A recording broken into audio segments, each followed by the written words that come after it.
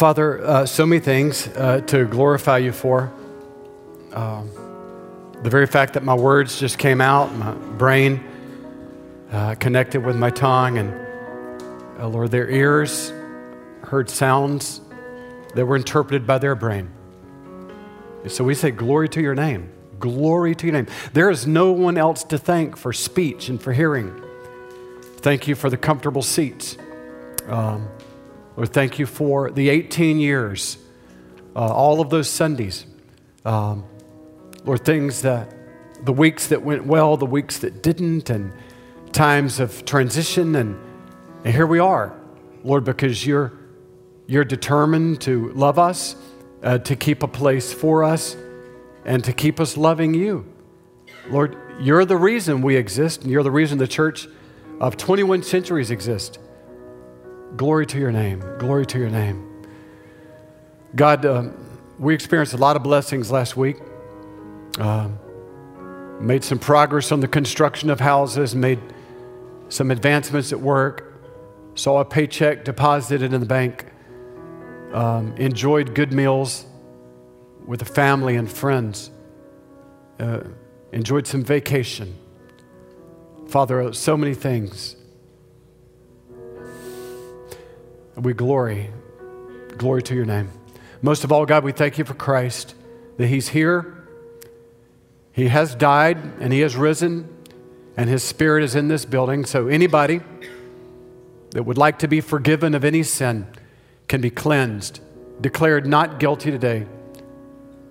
And we just say glory to the name of Christ. So today, help us to see you in a new way, the beauty of your glory, the beauty of your glory. That's where the greatest pleasure in life is, loving the beauty of your glory. In Christ's name I pray. Amen. I got a meaningful picture yesterday from Lori McCracken down at Edisto Beach. It's where her family is vacationing.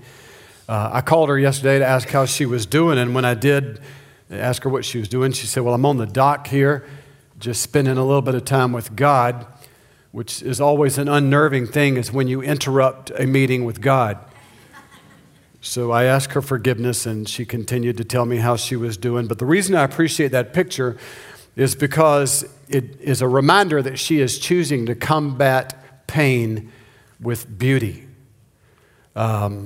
She's enjoying the beauty of God in the midst of the battle. If you don't know who Lori is, she's our senior violinist, which is my way, derogatory of saying she's the oldest one in the band. She's battling pancreatic cancer. It's already spread to her liver. In fact, on the day that they went down to Edisto, she had her third chemo treatment at the Gibbs Center. So obviously a cancer diagnosis, pancreatic cancer nonetheless, is overwhelming. And yet how interesting it was that Lori is not just sitting there on the dock enjoying the creation, but she's sitting there on the dock with an open Bible, talking to the very artist who had decided what the day would look like. She understands that the way to combat the pain of the world is by finding pleasure in the beauty of God. I hadn't really planned to preach on the beauty of God today. I sort of weaved my way through a lot of different options in the summer, and I was heading in a completely different direction Thursday night. I read about 5 minutes of that direction to Lisa, and she said, really doesn't do it for me. And then I began to look at what the band was singing on, and they were ending a song. They're ending today with a great song about the beauty of the Lord. So I just felt like the beauty of God was it, and was really affirmed in that, not just from Lori's picture, but how interesting. Yesterday, she sent me this picture, and then another Hope Point family also vacationing at Edisto. They don't know each other, and they don't know that where each other's staying down there, but they both sent me pictures of Edisto on the same day, because how sweet it is. After 18 years of being together at church, you all know how much I cherish and energized by the beauty of God. So let me say it again. The way to combat the pain of the world is by finding pleasure in the beauty of God. And nobody understood this more than King David. We read his strategy in Psalm 27. The Lord is my light and my salvation. Whom shall I fear? The Lord is the stronghold of my life. Of whom shall I be afraid?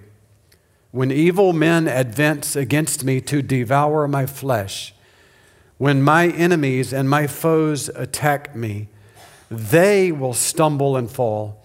Though an army besiege me, my heart will not fear. Though war break out against me, even then will I be confident. One thing I ask of the Lord, this is what I seek, that I may dwell in the house of the Lord all the days of my life, and to gaze upon the beauty of the Lord and to seek him in his temple. This psalm was written by David, a shepherd boy turned statesman, eventually Israel's greatest king. And throughout his life, you could see where there are times where he had enemies coming after him.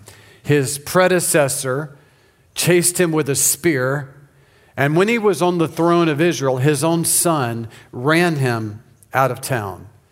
Somebody was always after David. He knew that in this case, that he was the target of evil. We don't know exactly what was going on. We just know that it was big, and we know that fear was saying to him, I want to have you. Fear was trying to destroy him. Trust was trying to lead him. Have you ever been in that pool? Fear was trying to destroy him. Trust was trying to lead him. And he looked in the eyes of fear and said, you will not have me. David was encouraged by three aspects of God as revealed in this psalm. From God, David gained three things: certainty, security, and strength. He voices the certainty part in verse 1 when he says, the Lord is my light, whom shall I fear?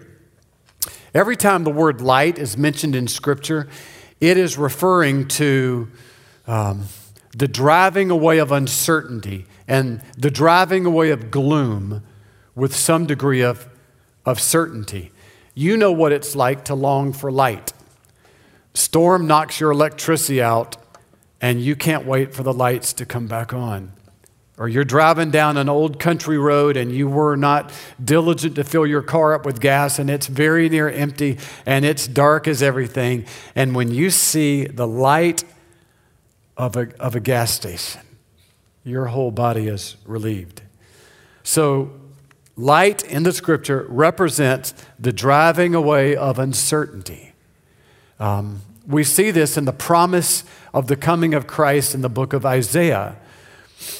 Isaiah 9:2, on those living in the land of deep darkness, a light has dawned. This was a prophecy made about the coming of Christ to the people in Galilee 700 years before Jesus came. And yet in Isaiah's mind, it was so certain that 7 centuries before it happened, he said it's already happened.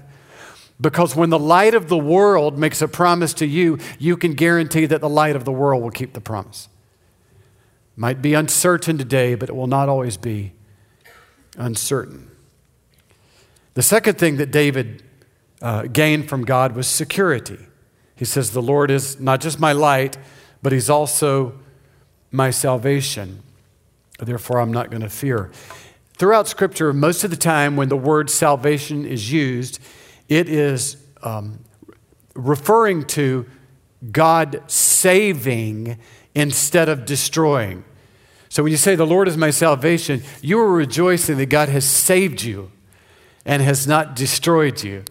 This is made clear in Romans chapter 5, verse 9. Since we have been justified or declared not guilty of sin, by the blood of Christ, how much more shall we be saved from God's wrath through him? In other words, we are looking and we know that the wrath of God is coming to this world, but because we've already been forgiven of sin, we are saying there is a wrath that's coming that's not going to affect us. We've been saved. That's what salvation is about. Nothing brings security in God like the awareness that He has saved you from His wrath and from sin. This is what makes a person secure. Like, we don't know how the surgery is going to turn out. We don't know how the job is going to turn out. We may not even know how the marriage is going to turn out. But we know what God's intentions are toward us because He saved us. God's intentions towards you are always good because He has saved you. That's what salvation tells you. It doesn't bring God glory for you to doubt His intentions towards you, because He's already said through the blood of His Son, my intentions towards you are for good. The third thing that David gained from God was strength. He says, the Lord is the stronghold of my life. Of whom shall I be afraid? The phrase stronghold refers to a fortified tower. If you're going against an enemy, you don't have the strength standing there by yourself to face an army.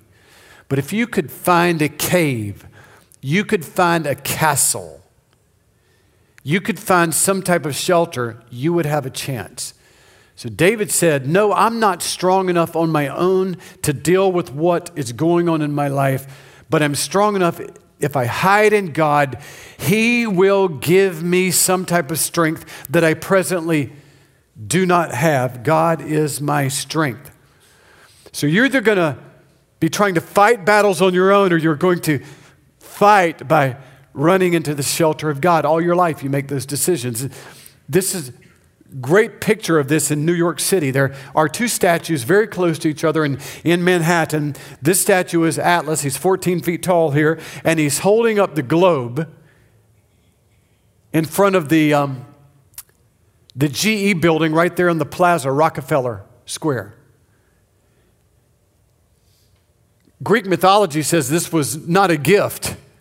This was a curse that he was assigned to carry the world on his shoulders the rest of his life. Right across from the GE building is St. Patrick's Cathedral. Inside St. Patrick's Cathedral is a little statue of about 1 or 2 feet tall of the boy Jesus. And in the hand of Christ is the globe, the whole world. So you have a choice in life, as all people in New York do. All from Manhattan, from Wall Street to Main Street, to the United Nations, all these people trying to solve the world's problems by bearing it on their shoulders, or you can give it all to Christ and saying, I cannot do what needs to be done here. David knew that God could handle his problems much better than he could, and that's why he said, I only want one thing in life, and that is to get to God. This is how he said it in a very interesting way. One thing I ask of the Lord, this is what I seek, that I may dwell in the house of the Lord all the days of my life, and to gaze upon the beauty of God. I mean, of all the things David could have had, he's a king. Like, hey, bring me some coffee. I want some popcorn. Of all the things he could have asked for, bring me a new chariot, bring me a palace.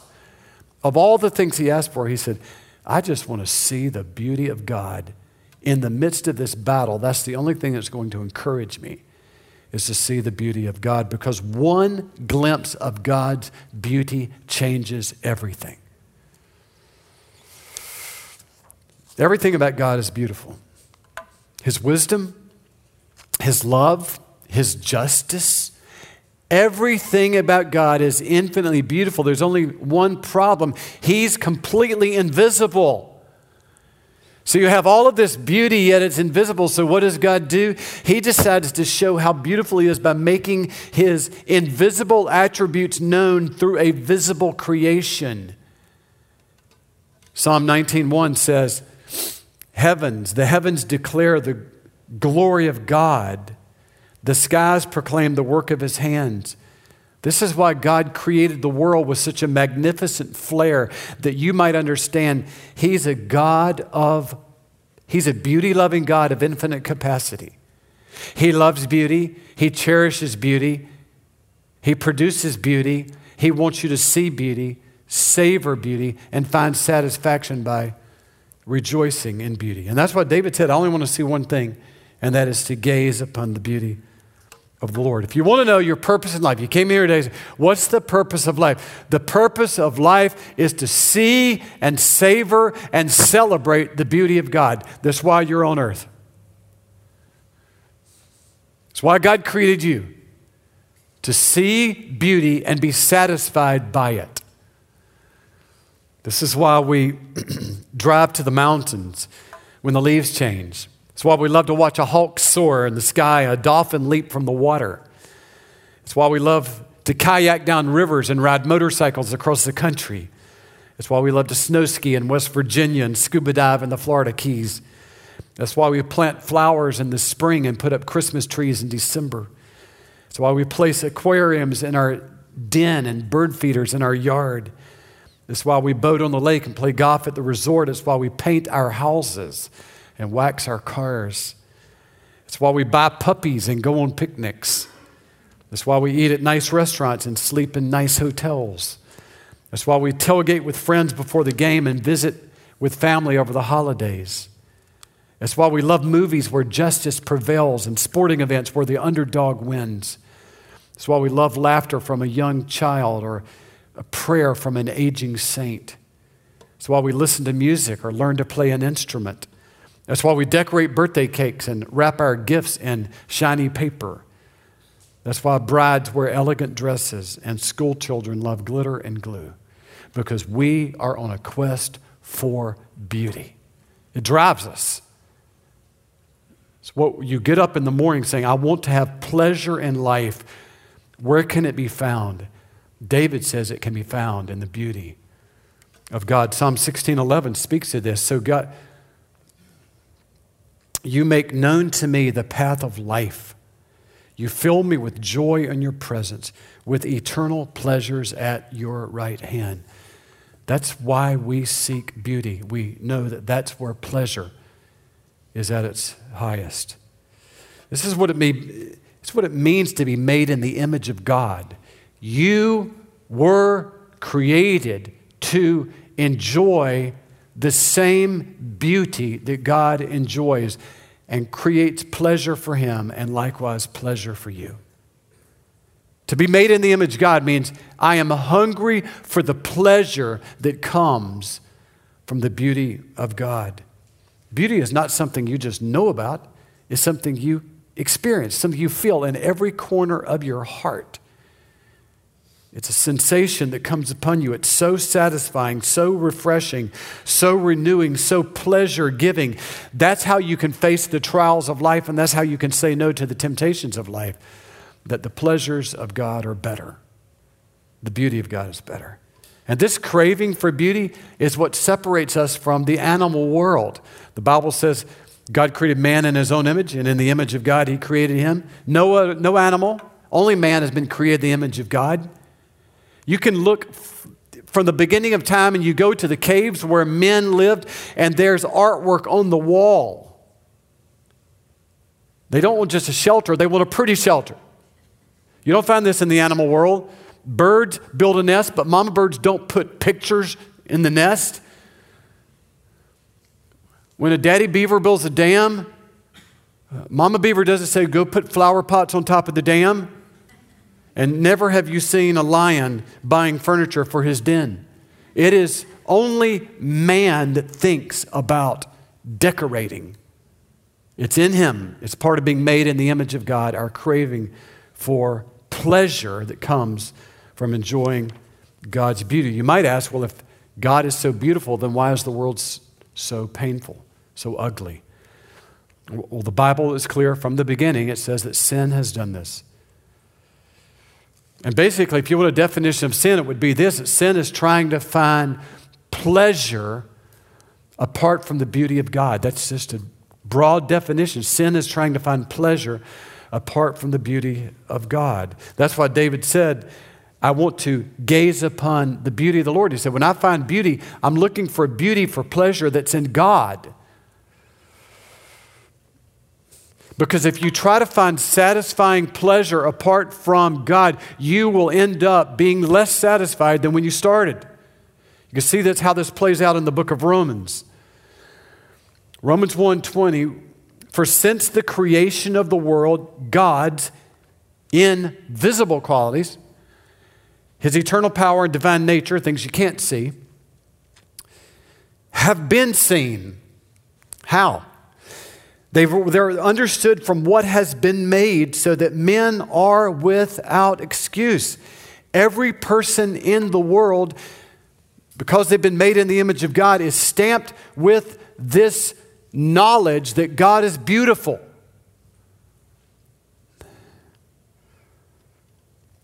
It is impossible to see a picture of the Grand Canyon and to say, that's a big, ugly ditch. It's just wrong every time. You don't say it's beautiful because you should. You say it's beautiful because it is. The image of God says, it demands of your conscience, say that's beautiful. If I were to draw a picture of a horse, which I did, and that's a good one, running across a pasture, you have the right to say, that is ugly. And you'd be right. But if you were to see 3 horses that God has created running across a pasture, your conscience, made in the image of God, demands that you say, God is beautiful. Your conscience demands that. The problem is a rebellious heart finds that demand of the conscience to acknowledge the beauty of God to be offensive. Therefore, it doesn't rejoice in declaring that God is beautiful, even though the conscience is saying, you should say that's beautiful. Again, Romans 1, although they knew God, they neither glorified him as God nor gave thanks to him. They knew everything they saw the horses. And they refused to say that is the beauty of God, to be praised. Most of the people in life enjoy the beauty of God as benefits, common grace. God lets them enjoy his beauty, and yet they spend their whole life not acknowledging that he is beautiful. Therefore, they miss from 0 to 80 or however long they live, they miss the whole purpose of life by missing the declaring, the seeing, and the savoring of the beauty of God. And this refusal to declare that God is beautiful and to enjoy his beauty, not only is it infinitely insulting to God, as I said, it separates you from the very satisfaction that you're seeking in life. Again, Romans shows this departure from satisfaction. Therefore, because they would not acknowledge beauty, God gave them over in the sinful desires of their hearts to sexual impurity for the degrading of their bodies with one another. They exchanged the truth of God, that he is beautiful. They exchanged the truth of God for a lie and worshiped and served created things rather than the Creator who should be forever praised. The Bible says that we're all sinners. We all know that. Not hard to talk you into that, but just give you a definition of a sinner. It's someone who searches for pleasure but does not believe that that pleasure is found in God. That's what it means to be a sinner. You seek for pleasure, but you do not believe pleasure is found in God. When sin entered the world, something tragic happened to all of us. Our memory, we forgot where beauty is to be found, and we resisted going to God in search of beauty. And we begin to settle for anything that would momentarily bring satisfaction to our flesh. And it betrayed us every time. This is why people fill their life with endless possessions. This is why they inject substances into their body. This is why they participate in immoral lifestyles, because all of these things provided them with pleasure. Do you know what an addiction is? It's simply a misplaced passion. It started off as a good thing. I want pleasure, but because it's seeking it apart from the beauty of God, it ends in that which is not pleasure. When you seek to find beauty without seeking God, you will become enslaved to things that will eventually lead you away from beauty. You want beauty. You don't seek God, you miss beauty. And where that plays out eventually is this is what eternity will be for those who do not go to God for beauty. 2 Thessalonians 1, they will be punished with everlasting destruction and shut out from the presence of the Lord and from the beauty, majesty of his power. I respect all the verses in the Bible that say hell is fire. I mean, I think it's something that completely produces good, healthy alarm and may be accurate. I mean, it may be exactly that. But to me, what really is hell is this right here of to be in a place where there is no beauty. Because all beauty comes from God, and if you were eternally separated from God, you were eternally separated from beauty, and you have this eternal longing for beauty, and yet you will never see one aspect of beauty again. That would be hell to me, to never see beauty. And that would have been the outcome for everybody in this room had it not been for the most beautiful expression of God's beauty in the history of the world, and that is the giving of his son. Remember how David began his prayer, "The Lord is my light."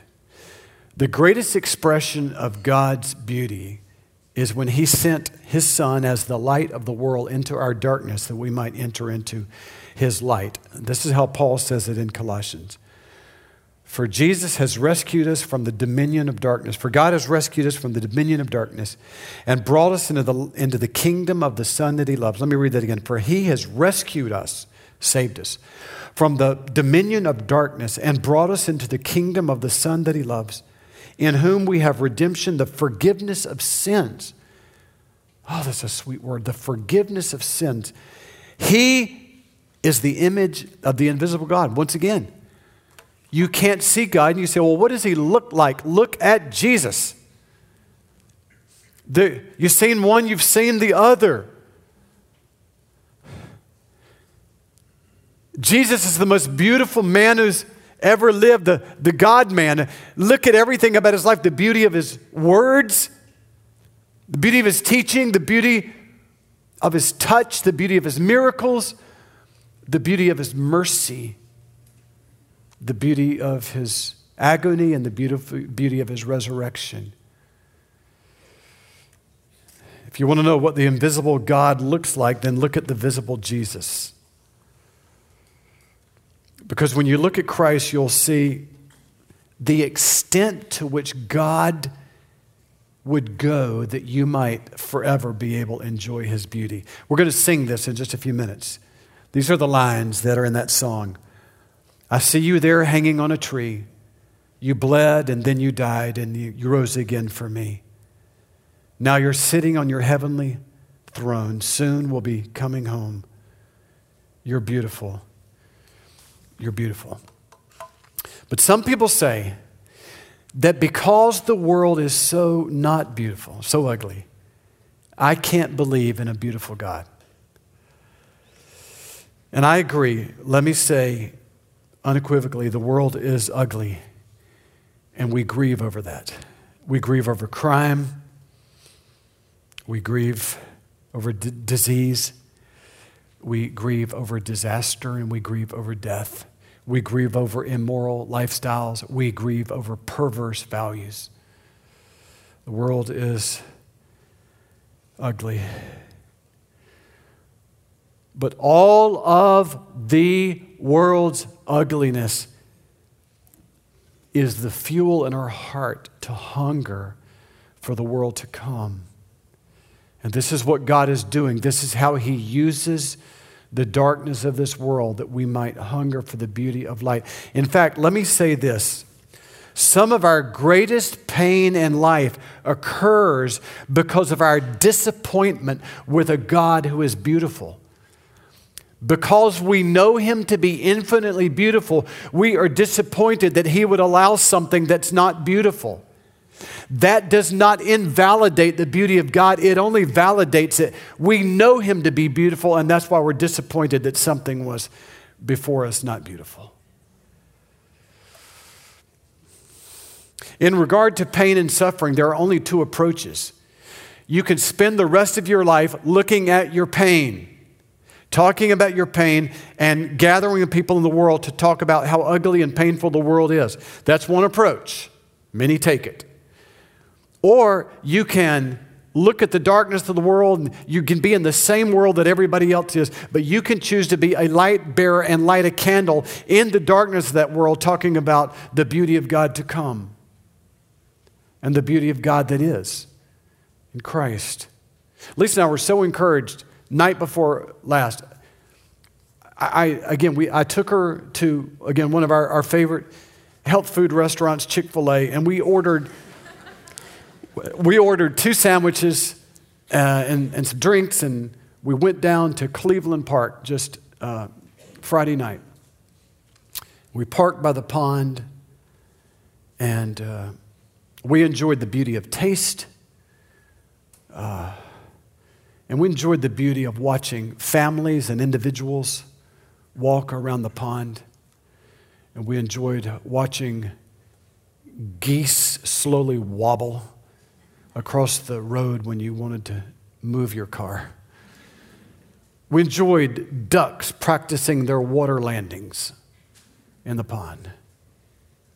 Our best sight was a family, husband and wife and a little boy, holding hands, and then the wife was about to give that little boy a brother or a sister because she was so very pregnant. And she was radiant with the beauty of life to come. They were radiant with joy. And so we just marveled there, because it was just last week on the stage that I used Cleveland Park as an example of that which is not beautiful in our world, in the shootings and the injuries and the death that occurred there a week ago. And here they are, the neighbors of Cleveland Park. You can spend the rest of your life fixated upon that darkness that happened a week ago, or you say, no, we're going to fight. We're going to fight, and we're going to light candles in our world and light up the darkness instead of fixating on pain. Because this world is filled with so much pain, our hearts are so incredibly hungry. Because this world is so painful, our hearts are so hungry to live in a world where they'll be satisfied by eternal pleasure. And you need to know that God has every intention of satisfying that hunger. He put that hunger in your heart, and he will satisfy that hunger. Romans 8, I consider that our present sufferings are not worth comparing with the glory that will be revealed in us. So we know it's coming. You're hungry for it. We know that the whole creation has been groaning. Even earth is hungry for it. Has been groaning as in the pains of childbirth right up to the present time. Not only so, but we ourselves groan, we're hungering. Groan inwardly as we wait eagerly for our adoptions as sons, the redemption of our bodies. I told you at the beginning of the message that these 2 Hope Point families that did not know each other and did not know that both were at Edisto, they sent me the pictures of the beauty of God they were enjoying that morning. The story gets even better. Last night at 8:35, that's a very important time for this story. At 8:35, they both not only sent me how their morning began, they both decided, though I had talked to neither one of them about the other, they both decided at 8:35 to show me how their day ended. They both sent me the sunsets down at Edisto that they were enjoying. And I did text them this after I got both their pictures. These pictures came within 3 seconds of each other. This was the first one, enjoying the beauty of God, and this was the second. Do you know why we love sunsets as we do?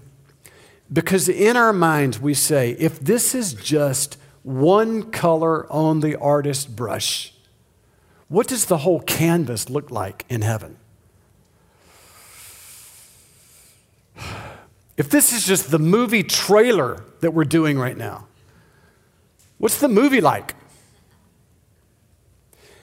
If that is just the outside of the walls of heaven, what does the inside look like? If this is just the hem of God's garment, what does his face look like? And sure enough, we will know what his face looks like. 1 John 3:2, we know that when he appears, we shall be like him, for we shall see him as he is. The invisible will become visible on that day. You think heaven's going to be boring? You just think about yesterday's sunrise, today's sunrise. You're going to be seated on the throne next to the one who makes all those decisions. And you're going to be like him. Never again will you desire sin. Never again will you know any sadness. Eternal, infinite, pure joy. For you will be like him because you will see him. Whatever joy you experienced in heaven yesterday, it will be doubled tomorrow. And it will be doubled the next day. And do you know when it will end? When eternity is over. Let's pray. Father, we've already tasted of your beauty this morning. The beauty of hugs, hellos, the beauty of coffee and its taste, especially the beauty of music, the beauty of lyrics, the beauty of Scripture. Father, we saw with our eyes the beauty of creation on the screen and obviously in our cars. This week, Lord, we experienced the beauty of your provision. Our minds were able to think clearly enough to produce at work. That produced the beauty of a paycheck, which allowed us to buy food, sit around a table, to experience the beauty of fellowshipping and filling up. Lord, you allowed us to experience the beauty of lighting a candle, being a part of the answer rather than exalting the problem. You gave us the name of Jesus to speak from our lips, to share from our hands. And how beautiful is that message. You, Jesus, creator of the stars, maker of the oceans, weigher of the mountains. You who raise up and put down kings. You who tell the ocean's waves where to stop. You who decide that the colors of green and orange and red and would blanket the earth. Snow would fall and springtime would come. And Lord, for all the things that we did against you and against your world, all the pain that we brought into our lives, all the people we hurt, all the insults we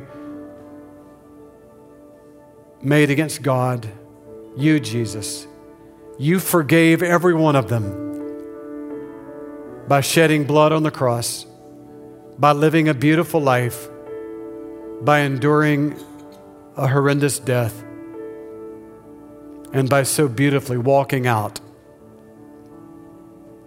of an empty grave. You were beautiful. Today, God, would you please let this crowd know and each individual, you can make their life beautiful